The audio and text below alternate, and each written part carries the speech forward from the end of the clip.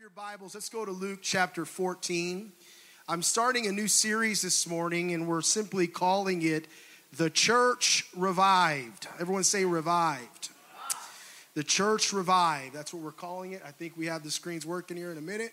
There it is. And what we're going to be doing the next 3 weeks, we're leading up to Easter. We have an exciting few weeks before Easter. On April the 10th, a missionary, Brother Joshua Moreno, many of you know him, is going to be with us in service. And right before Easter, that's Palm Sunday. And leading up to that Palm Sunday, we're going to spend the next 3 weeks talking about what Life Church and the Church Universal is all about. Why we are here, why God has called us to be here, why God has allowed us and caused us to exist. And just in case you didn't know, it is because of him that we exist.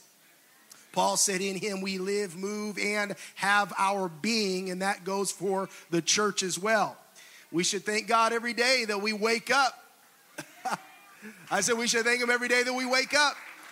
Not because we're getting older, no, because we don't have to wake up. At any given moment, it's only by God's grace and mercy that we're allowed to live. In him, the Bible says, we live, we move, and we have our being. It means that we are because we are in him. And so we're going to talk about the next few weeks why Life Church is here. What is our mission? And it's going to be directed very clearly for the church. We're going to be relaunching, resetting some things, a mission, vision. We'll talk about different ministries, why they exist and why they are here. It's simply entitled The Church Revived. And this morning, we're going to focus our attention Book of Luke, chapter 14. Let's begin reading in Luke chapter 14. And let's skip down verse 16. And Jesus said, then he said to him, a certain man having a great supper and invited many, and sent his servant at supper time to say to those who were invited, come, for all things are now ready. For all things are now ready. Can I tell you that all things are now ready? We are living in a generation, in a time like never before for Jesus to come. If we ever were living in a time of the last days and last hours, we're in it right now. Jesus said at this time, he said, all things are now ready in this parable, verse 18. But they all with one accord began to make excuses.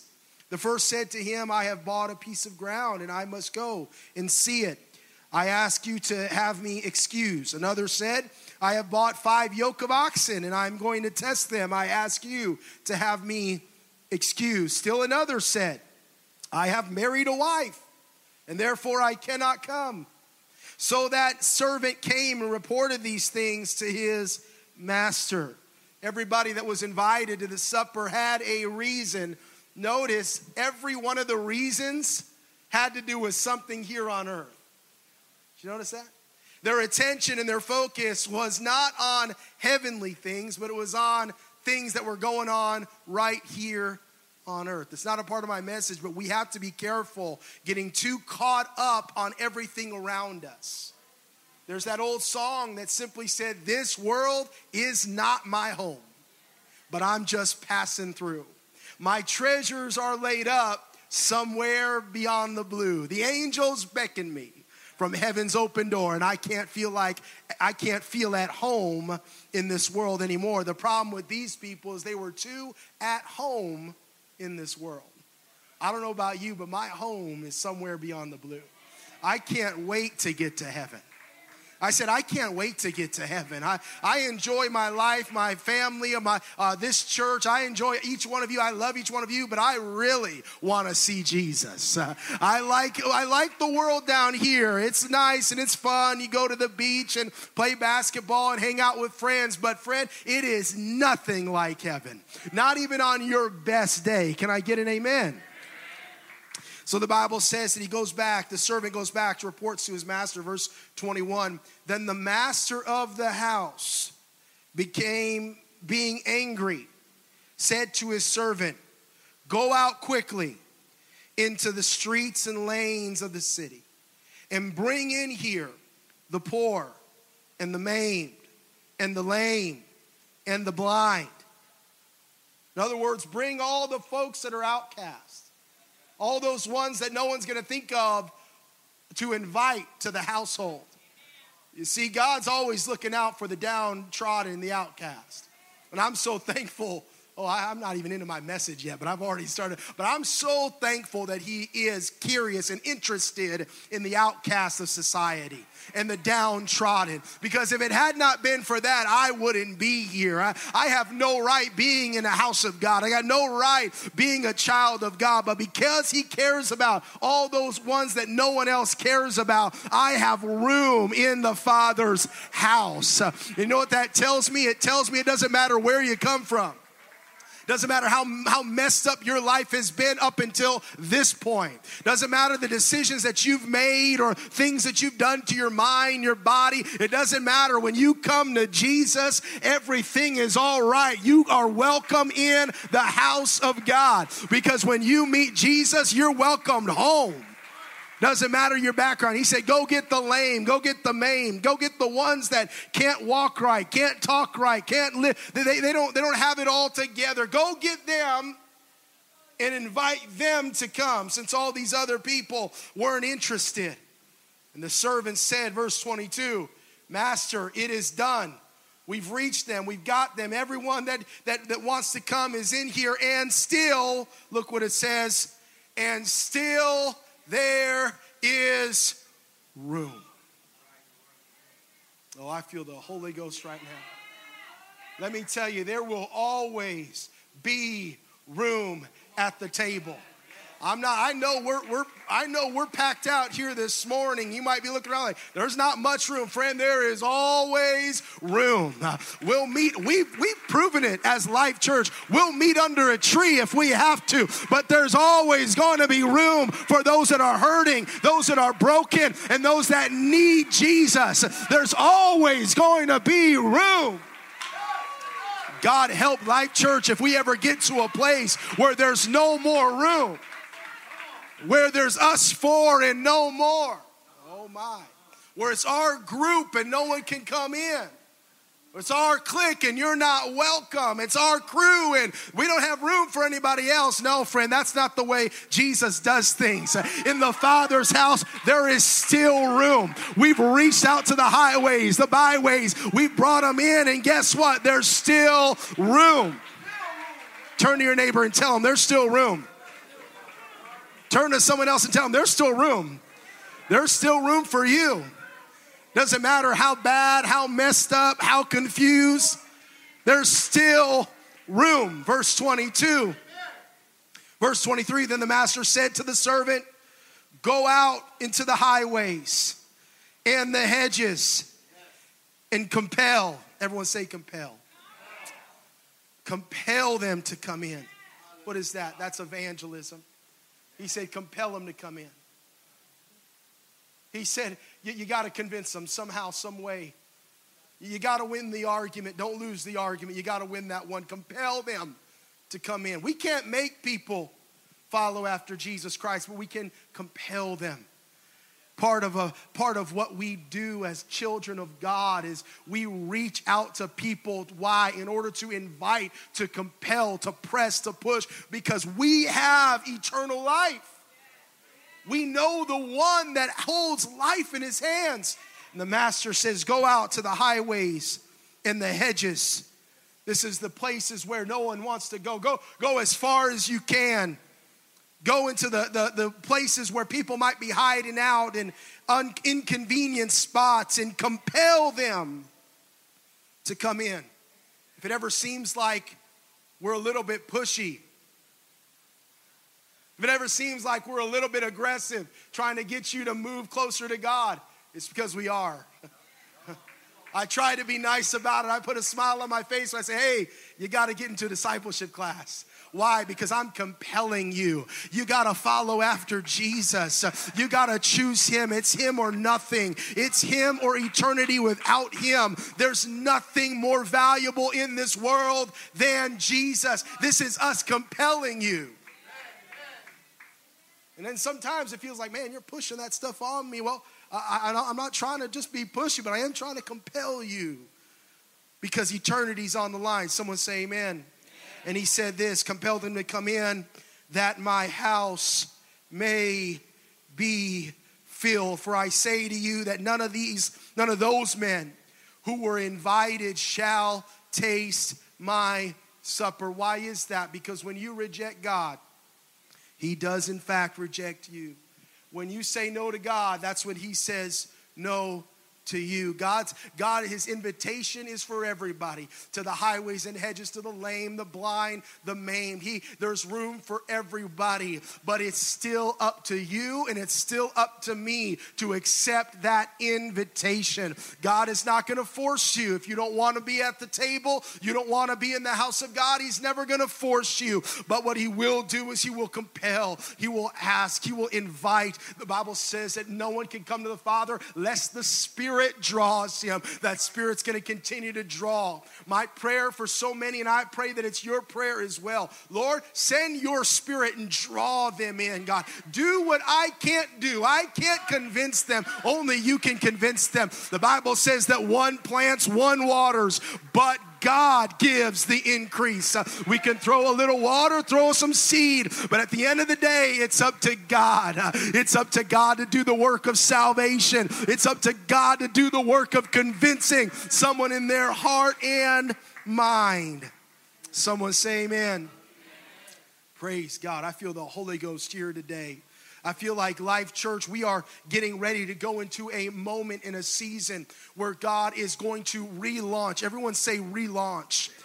We have been a part. This church has been in the San Gabriel Valley since before 1941. I have a number working on a project. We want to tell the history of this church. We've been working on it for some time. We're going to be going through that very, very, very soon. What I'm trying to communicate is that you and I are a part of a rich heritage of believers that believe in the power of the Holy Spirit, that believe in God's power in this valley. And we are still here all these years ago. We've went through ups, we've went through downs, we've gotten knocked down, but we've gotten back up. There's been times of testing, times of trial, but the church is still here. And we're here for a mission and a purpose. We're not here just to take up space. We're not here just to say that we did something. No, we're here so that people can see a light in a dark world and they can find room in the house. And I believe God is going to be taking us through a season the next few weeks. And I pray that you would be prayerful with me as we relaunch, as we set some things in order, things that we know to do, and we're going to start doing them again. Someone say amen. The word revival, everyone say revival. It has a misunderstood meaning today. Many times when we start talking about revival, the church revived. We're in revival. Oh man, we had revival. Whenever we start talking about that, usually what we mean by that in our kind of circles, in our vernacular, how we talk, it means that we've seen people get the Holy Ghost. It means that we've seen people get baptized. That's usually what we mean by that. But did you know that that's actually not the biblical definition of revival? Revival has nothing to do really with people that are outside of the church. Revival has to do with people that are inside of the church. Revival doesn't have to do with the world. Revival has to do with you and me.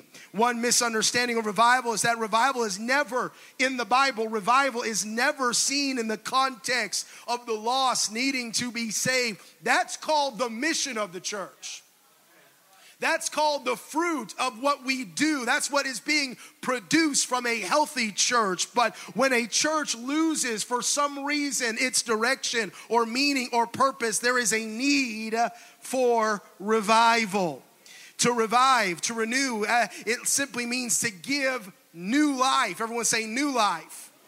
Or energy to a thing. To revive is to restore from a depressed, inactive, or unused state. I feel like there's some people here that you've been inactive in the kingdom of God. You've been unused in the kingdom of God. I'm telling you, we're getting ready to go into a season of revival where those inactive mantles that have kind of been sitting on the side, you've left them home Sunday after Sunday because, well, you know, if someone asks me to do that thing, maybe I'll pick that mantle back up. We're going into a season where God is getting ready to bring us into revival, where that mantle, it's time for you to pick it up and go back to the house of God and say, I'm going back to work. I'm going back to making a difference in the kingdom. I'm not just going to be on the sideline observing things, but I'm going to start getting into the game and participating and doing my part. I'm going to get in the fight. And we've already seen this in different ministries where people have taken back those old mantles. They've been given back. I see them in a number of you, even at Life Church in this last year. God is doing a work of revival at Life Church. And I've come to push us right there, right along in that same vein, that those of you that had ministries, it's time you pick those ministries back up. It's time for you to get back in the game, to get back to work and say, God, I want to be used by you. We don't have time to sit. You see what's going on in the world. There's no time for us to play church or play around or sit back. We got to get serious. We got to get back to work. There's a kingdom that's got to be moved forward. If you believe it, say amen. I said there's a world to save. There's a kingdom that's got to be propelled and pushed along. God did not call us to just warm seats at a church. No, we all go through seasons. There's times of rest. To everything, there's a season. But you got to be careful when that time of rest turns into a habit, which turns into a lifestyle. We saw that during the pandemic, and they're trying to bring us back to that moment. Online church became on the couch church, became in bed church. Became no church. I know how it works. Not all of us. Some of us took it serious. But let's just be honest. When we first started, March 2020, we were all in the living rooms shouting, dancing. And then it's like, oh, church is getting ready to start. Let me get out of bed, you know. And then it's, oh, church is getting ready to start. Let me put it on my phone, you know. Well, I know where you're at. I know what's going on. I'm human just like you. It's the way it works. Rest can turn into a habit. Rest turns into a lifestyle. Then it turns into, well, someone else is already doing that. That was my ministry. That's what I did at the church, so I guess I'm just going to hang out and chill out. Well, what makes you think you can only do one thing at the church? All right, I'm way off my notes, so if you're a guest, we're glad you're here, but let me talk to the church for just a minute, because this is the way it works. This is the kingdom of God. And you have many gifts. God has given you many talents and many abilities. And you have strength in your hands. That means you have value in the kingdom of God. If you're here today, God didn't save you just to be a part. God saved you to be a warrior, to do something. We're seeing it right now happen in the Ukraine. In Ukraine, we've been praying, and we're going to continue to pray and believe God's will be done, protect the innocent lives, and let God's will be done, especially protecting our churches. But one incredible thing we're seeing happening in the Ukraine is people taking up arms to defend their country. Average, ordinary citizens, men and women alike, going to war to protect what? To protect their country. Why is that? Because they believe in their country. Because they love their country. They feel like their country needs to exist. They want it to persist and keep going. I wish to God someone would have that same fire for the church of God. That believes in the church. That believes in the gospel message. That believes it needs to exist. That it needs not just to exist, but it needs to thrive. That it needs to keep moving forward. That's when you got people that said, I'm not just going to go to church. I'm going to be the church, and I'm going to take it everywhere I go. Oh, yes. When we start seeing revival, everybody starts bearing arms. Everybody takes up a sword. Everybody goes to war. Just like Nehemiah, they go to war, but they're also going to build. We're ready to fight, but we're also ready to build. We're ready to defend what God's given us, but we're also making sure that the kingdom's going to keep going forward. That's what revival is all about. Throughout the scripture, I would define revival in this way. Revival is when the church is completely united and inspired with a passion to see God's will done on earth. Notice, completely united. In other words, we're moving together in harmony to see God's will done on earth. Now, notice what I said, not just God's will done in my life. God's will done on earth. Thy will be done on earth as it is in heaven. That means on earth is your family, but it's also your neighbor's family. Oh my, hello? I'm messing people up right now, aren't I? Offending, that's okay. That's okay. I love you. It's God's will be done on earth. That means my family, your family, my neighbor's family, the family across the street that I don't even know. I want to see God's will done in their life. The mission of the church is not just to save, to reach for people that are good. Oh my. That means we don't just pray for the people of Ukraine, but also the people of Russia. That means that we don't just pray for all the Christians, but why don't we pray for our neighbors that don't believe in the Christian faith? How about our Jewish brothers or Muslim brothers and sisters? Well, have we remembered them? You say, well, they're not in the Christian faith. Yes, His will be done on earth as it is in heaven.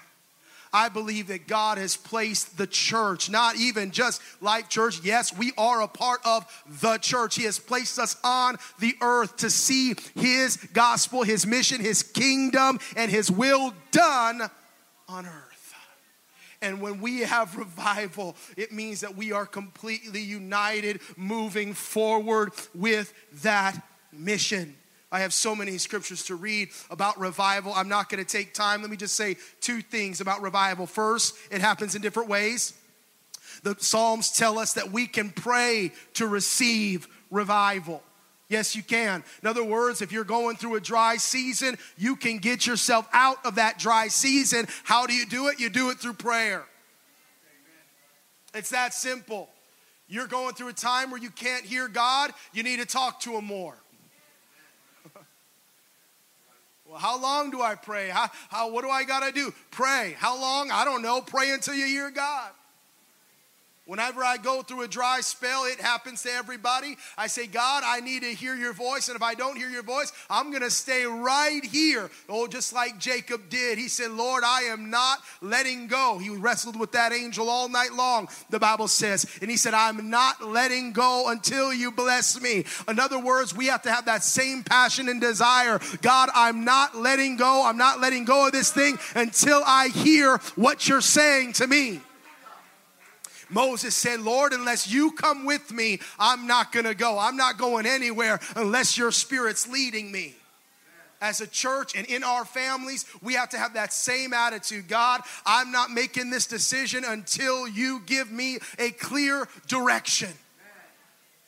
Until I can hear your voice, until I know that you're there. If you are in a place of dry, you're not hearing God, you can have revival right where you're at through prayer. Psalm 143:11 says, revive me, O Lord, for your name's sake, for your righteousness' sake, bring my soul out of trouble.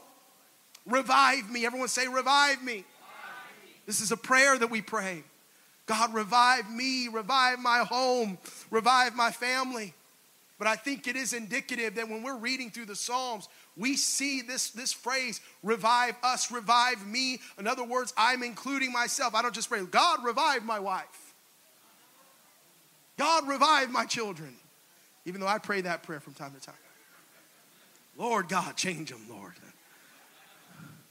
We need to say a prayer over our kids, praise God. Well, you pray that over your family, that's good and right, but you better be sure to pray for yourself.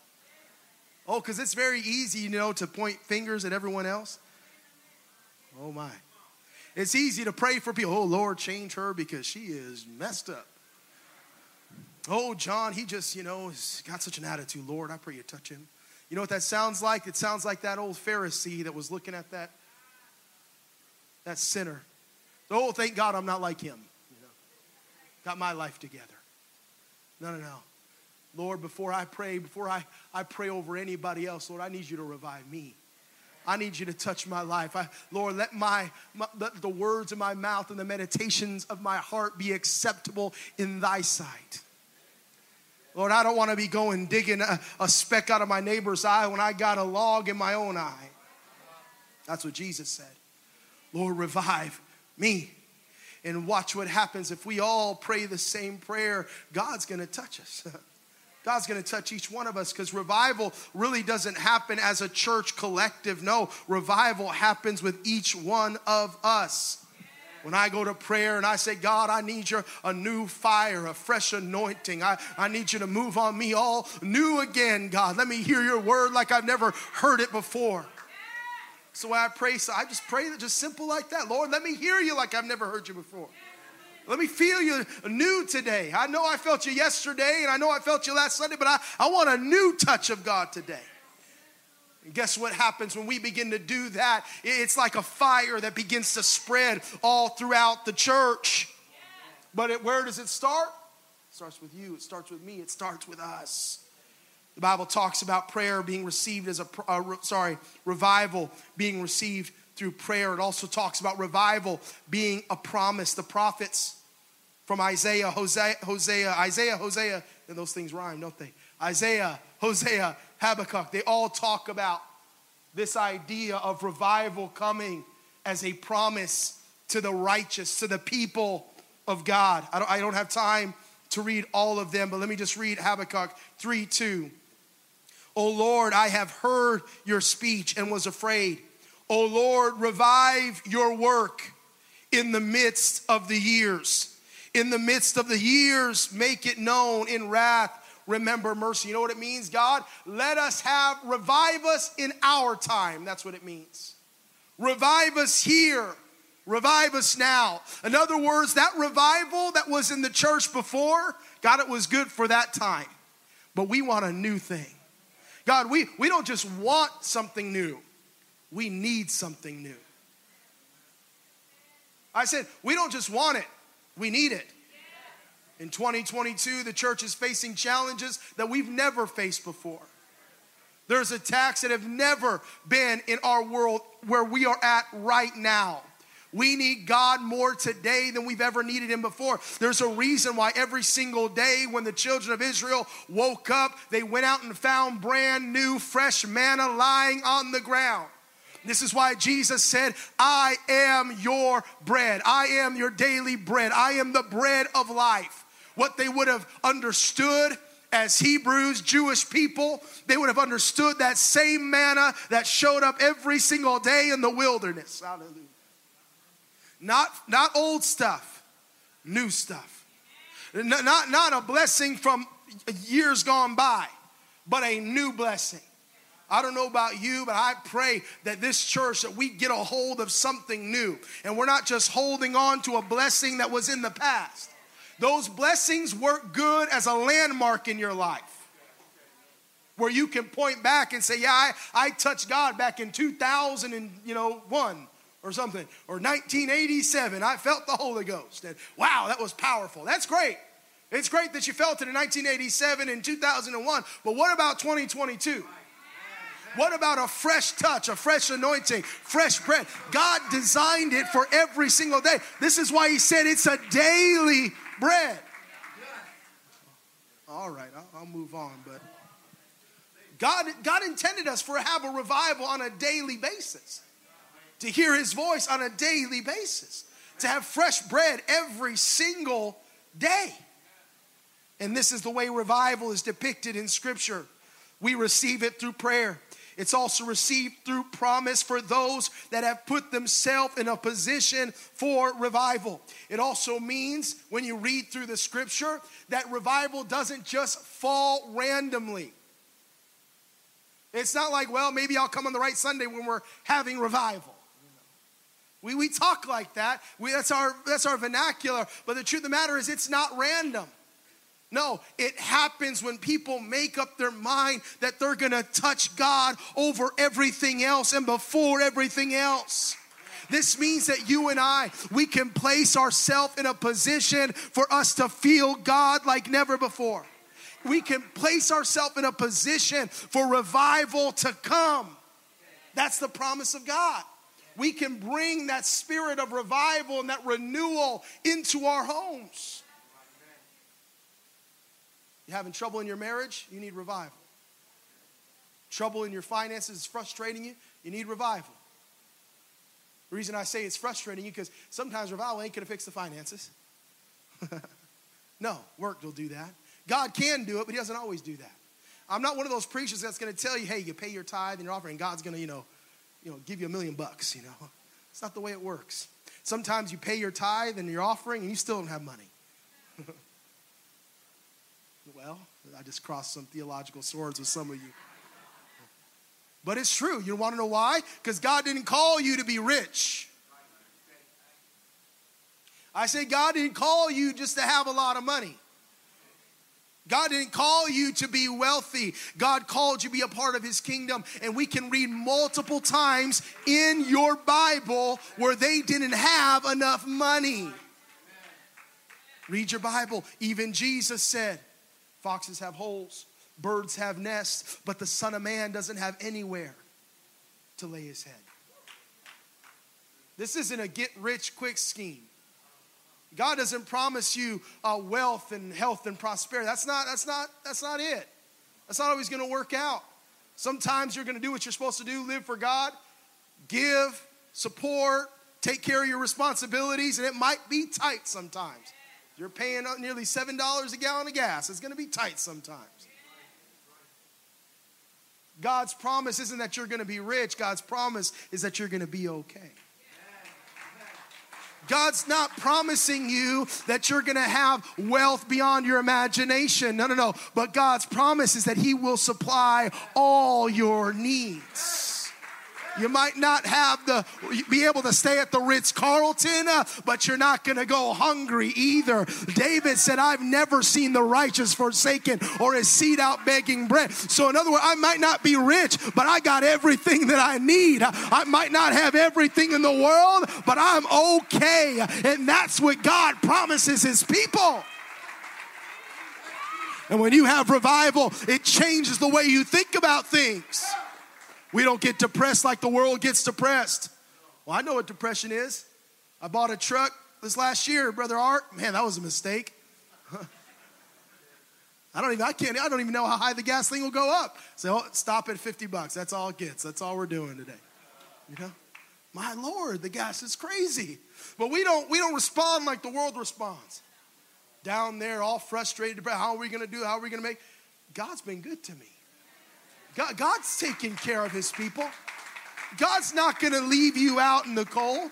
You stay faithful to God, he's going to stay faithful to you. You're not going to have everything, but you're going to make it.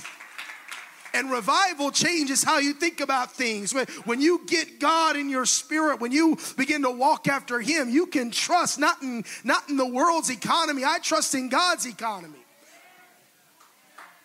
It's not about the house. It's about where God called me to plant my home. It's not about my bank account. He's going to supply all of my needs according to his riches and glory. Someone say amen. Amen. Moving along, I'll be done in a little bit. What does the church look like? What does the church look like when we go into revival?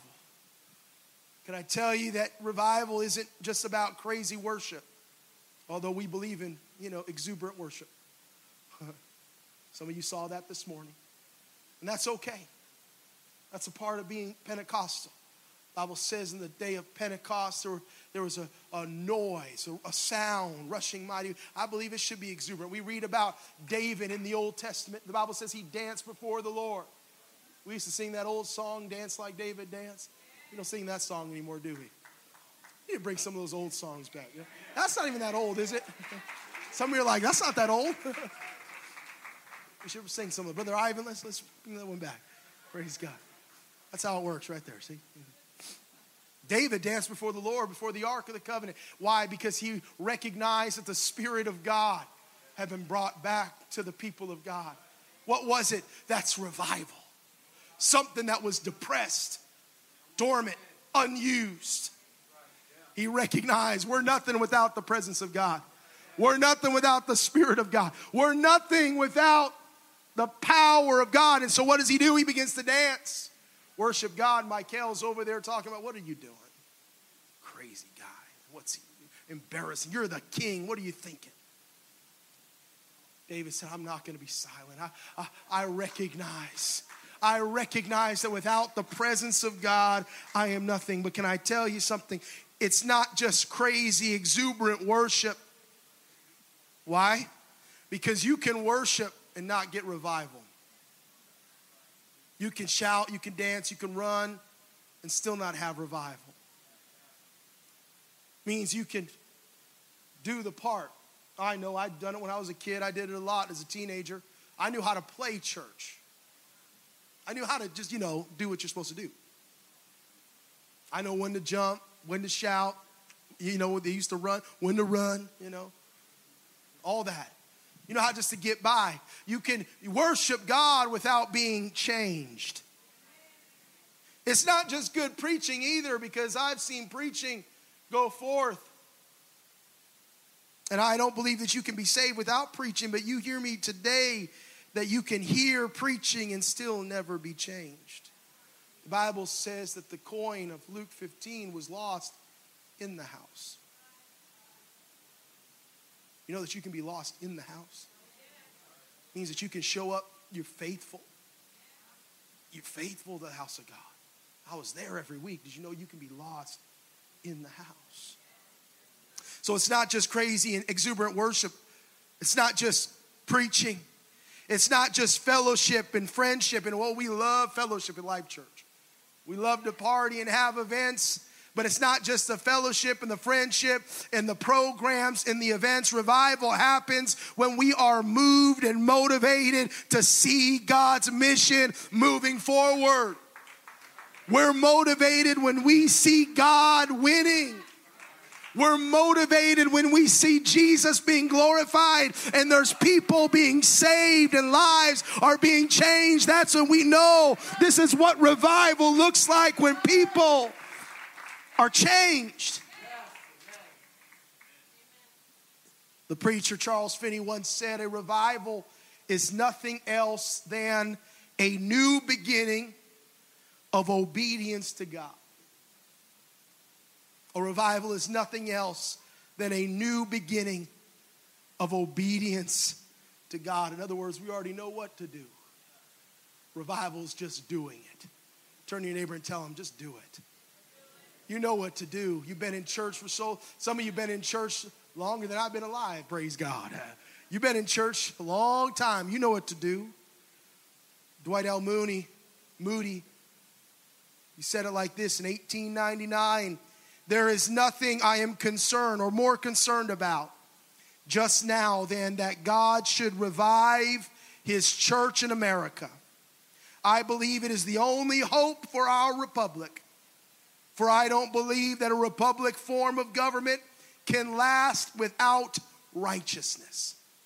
It seems to me that every patriot, every man who loves his country ought to be anxious that the church of God be quickened and revived. Can I tell you the answer for our world is a church that is revived? I understand there's a lot of things going on. I understand we're living in crazy times, even some might say dark times. I understand things that are going on across the world and culture, but this world is without hope if the church is not revived. If the church does not experience a deep move of God, this world does not have hope. It's not a politician that's going to write a law or some new policy or regulation that can fix this world. It's not any economic or military decisions that can fix this world. It's not a climate decision that can fix this world. The only thing that can fix this world is revival. Someone say amen. I believe it's time for Life Church to move that mission forward. The mission of Life Church has never changed ever since the very beginning, because the mission of Life Church is the same mission of every church. Simply this: make disciples. Matthew chapter 28, and I'm getting ready to close. Verses 18 to 20. It came up here to make sure I'm closing. Bible says in verse 18 in Matthew 28, you have your Bibles, come with me. It's also going to be on the screen as well. And Jesus came and spoke to them, saying, all authority has been given to me in heaven and on earth. Go, therefore, and make disciples of all the nations, baptizing them in the name of the Father and of the Son and of the Holy Spirit. I'm thankful I know that name.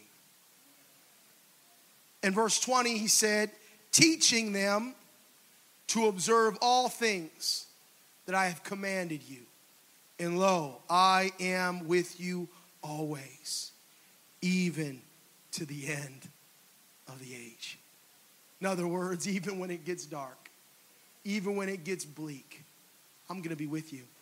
As long as you're doing what I called you to do. As long as you're obeying my commission. As long as you're doing what I sent you into the world to do, I will be with you. What does it look like? How do we know that we're being successful? How do we know when we're making disciples? How do we know when we are fulfilling the mission of God? There was a sign. I should have grabbed some photos, but it was a while back. I don't know, some casino between Southern California and Northern California. It might have been up near Sacramento or Lake Tahoe or something like that. It was some casino. And they had these signs every few miles on the freeway. And I remember one night, I was driving late at night. I was driving on the freeway. Family was all asleep.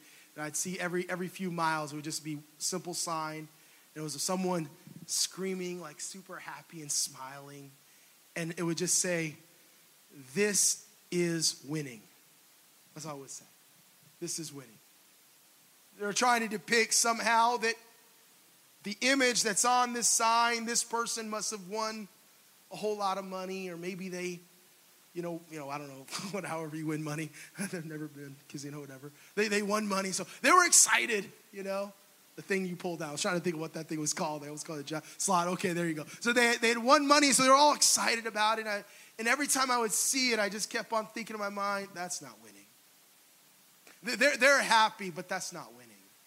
What do they win? Maybe $5,000, $10,000. I mean, sure, you'd be happy. But think about how fast that money could go. You're going to spend that in gas by the end of the week. You know what I'm saying?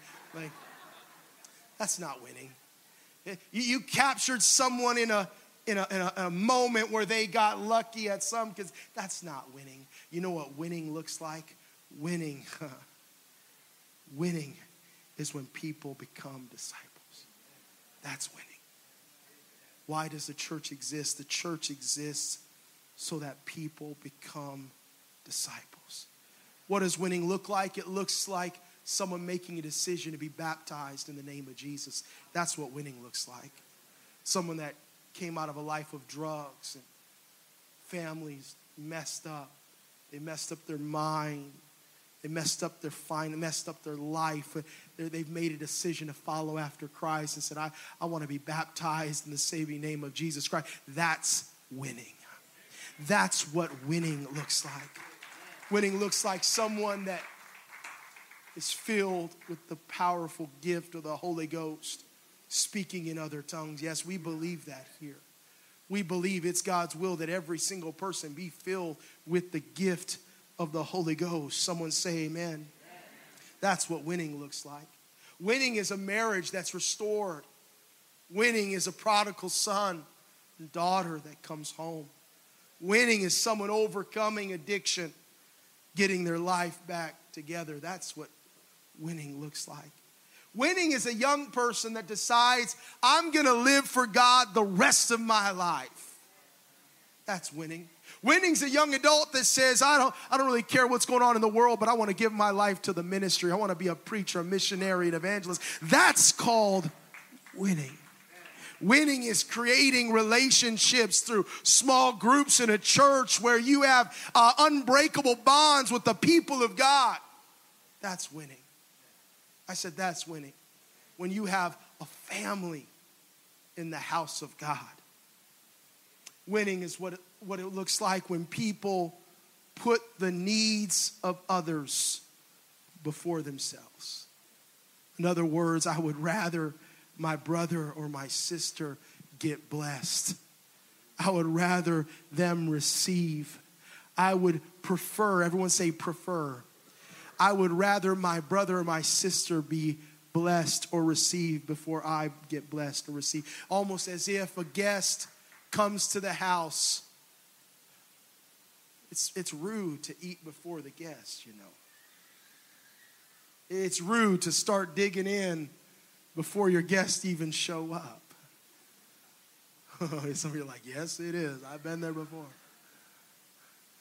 See, when you put someone else's needs before your own, this is when you're truly becoming a disciple of Jesus Christ. What am I talking about today? I'm talking about Life Church walking into a new season where we are. I'm walking out, sorry, we're working on the sound.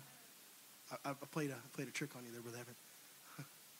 A season where we are disciples who are making disciples. And here's the thing, we already know this, so this is not new. What this is called is revival. Did you hear me? I said it's called revival. Taking back something that was once perhaps dormant, something that we knew, something we even know to do. I'm talking to some people right now that there are ministries. There are things that you know God has called you to do. God has been pulling and kind of tugging on your heart and wants you to get back involved into some things. I'm telling you, now is the time. It's time for you to say yes to God. It's time for you to say, God, whatever you want me to do, wherever you want me to serve, whatever you want me to be a part of, God, that's what I want to be a part of. I want to make a difference in the kingdom of God. I want to make sure that you're winning, that your name is getting made famous all over the earth. I want to see your kingdom go further than ever before. And it only happens when we experience revival. Everyone say revival. Revival is not something, I've said it, that just falls on you. You don't have any choice. No. It happens when you make up your mind. And here's something else. When you make up your mind and you choose, say, I'm going to pick up that old ministry, that old mantle. I'm going to get back involved. I'm going to make a difference. That's when the blessings of God begin to be poured out. You see, because it's the disciples, they're the ones that know Jesus the most. It's the disciples that are the closest to Jesus. It's the disciples that got to sit around in the circle and be the chosen few that were selected. When you decide to go to work for the kingdom of God, there are so many blessings in store for you. The Bible depicts it as a crown of righteousness in heaven. But it's more than just a crown. It's more than just a judgment of works. The Bible says that there are going to be some that present before God, and it's going to be as wood, hay, and stubble. It's going to be consumed and destroyed, but they're going to maintain their salvation. But then there's others that the work that they did on earth is going to be as gold, as silver. And it's going to survive the judgment. In other words, every one of us, when we get to heaven, we're going to have something in our hands, and it's called works. It's what we did on earth. What we did here and now. And that judgment's going to carry into eternity. It's a judgment of works. I don't have enough time to teach about it right now, but what I'm trying to communicate to each one of us is what we do in the kingdom of God matters. And I don't know about you, but I don't want to show up to heaven with wood, hay, and stubble. I don't want to show up to heaven with scraps, saying, well, I kind of wasted time a little bit. I didn't really do as much as I could have done. I kind of showed up when I needed to show up. No, I want to show up to heaven saying, God, I did everything I could do. Everything in my power, I did it. Whatever was asked of me, I said yes. Whatever they needed, I did it. I showed up early. I left late. I did my best. Want to know why? Because I'm not just squeaking into heaven. I said, I'm not just getting by into heaven. No. I'm not just trying to survive earth and hopefully get, no. I'm going to do everything I can. I'm living for God with everything. With all my heart, all my soul, all my mind, everything. And I believe this is what God is calling us to, church. I believe he's calling us to give everything to him.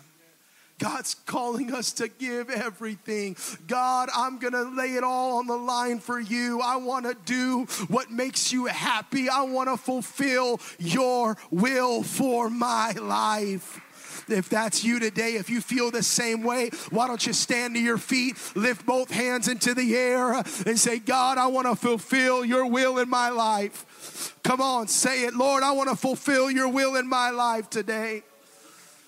Lord, whatever you have for me, Jesus. Whatever you have for me, Jesus. Yeah.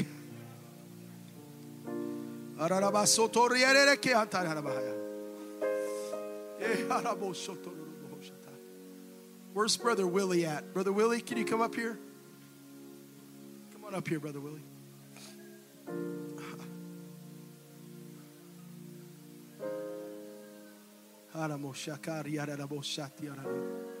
Come right up here. Brother Willie, he became our head usher at Life Church.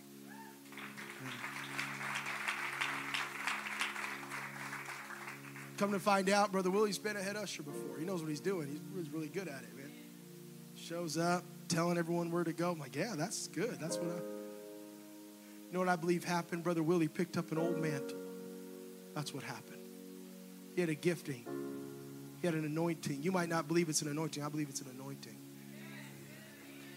I believe that God gives us an anointing to do the work of God. I believe that God anoints us. When we decide, Lord, I'm going to do it. I'm going to get back involved. I'm going to step in. Whatever you ask, I'm going to do it.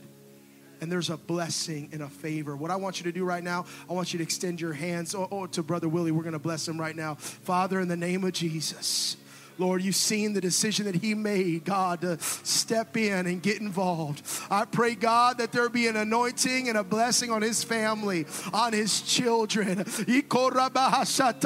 God, you're not going to let this sacrifice go unseen, but you are faithful even to 1,000 generations. Let your blessings be on the Oros family today. Let your favor be on him today. Whatever you have for him and his family, his wife, his children, let it be so in the name of Jesus. God's going to begin to answer your prayers. He's going to begin to answer your prayers that you've been praying for years. God's getting ready to answer them for you right now.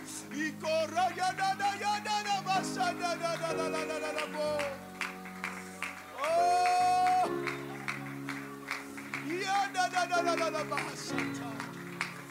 In the name of Jesus. In the name of Jesus. In the name of Jesus. There's prayers that Brother Oros and Sister Rosa have been praying. God's going to answer those prayers. God's going to stay faithful because you've been faithful. Brother Chris, Sister Dolores, come up here for a moment. Brother Chris, and you're almost as tall as me, and I'm up here. My Lord. This guy is big, man. Brother Chris, Sister Dolores have stepped into a new role as First Impressions Director at Life Church.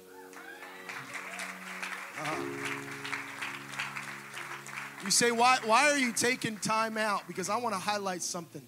I want you to see when God begins to bless these folks. when the blessings fall on the Oros family, you're going to know why it's falling. You're not going to be able to sit back and say, why is God blessing the Stokes and not me? Because they're doing something for the kingdom of God, and there's a blessing associated with service. I want you to reach forth your hands right now and pray a blessing on the Stokes family right now. Father, in the name of Jesus, Lord, that your hand, your will, your favor would be done in a new way, in a fresh way. Let there be an anointing. Let there be favor in their marriage, on their finances, on their health. Lord, right now in the name of Jesus, right now in the name of Jesus, let your favor be poured out. Right now,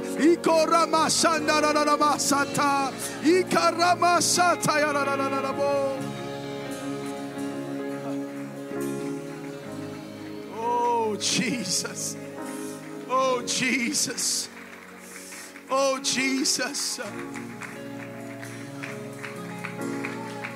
I believe that there's an invitation ready to go out right now. Anybody in here you need and you want.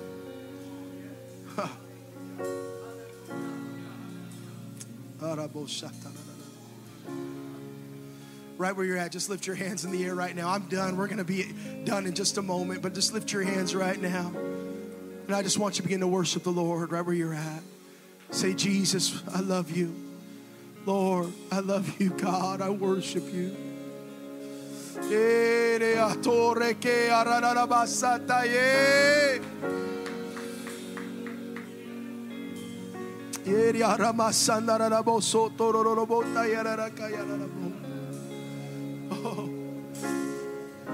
If you're here today and God has called you to a ministry, a deeper level of commitment in ministry, a deeper level of commitment in Christ, I want you to come to the front right now. I want you to come to the front right now. You're going to be here. You stand right here.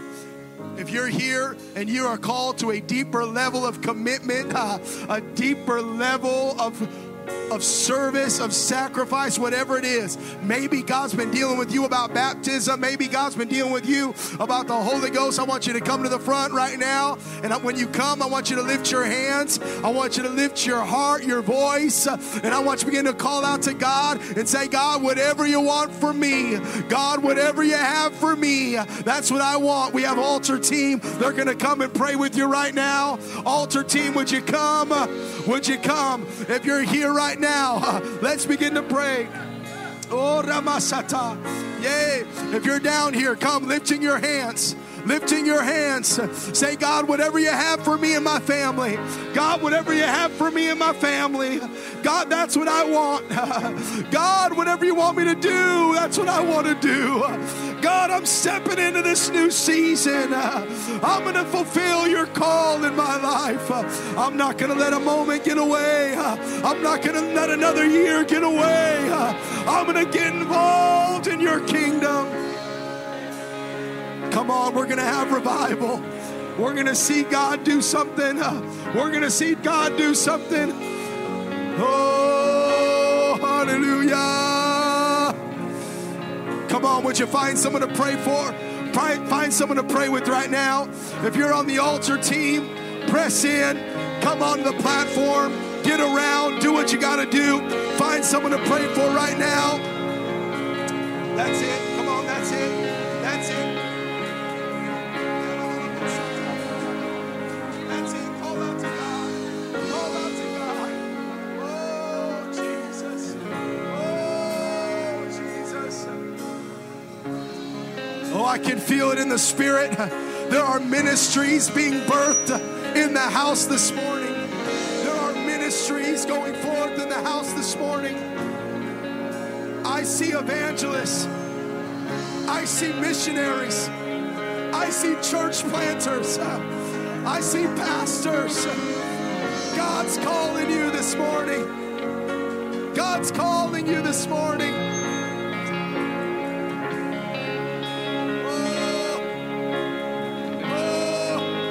Come on, find someone to pray with. Find someone to pray with. If you're out there, you feel called, I want you to find someone to pray with right now.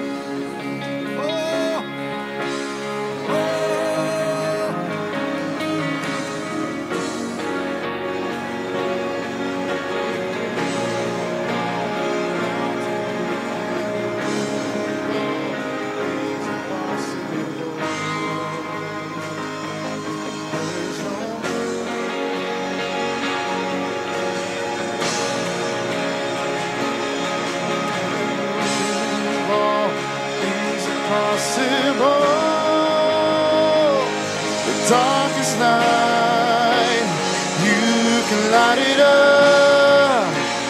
You can light it up. God of revival, let hope arise. Death is overcome. You've already won. God of revival, the darkest night, you can light it up.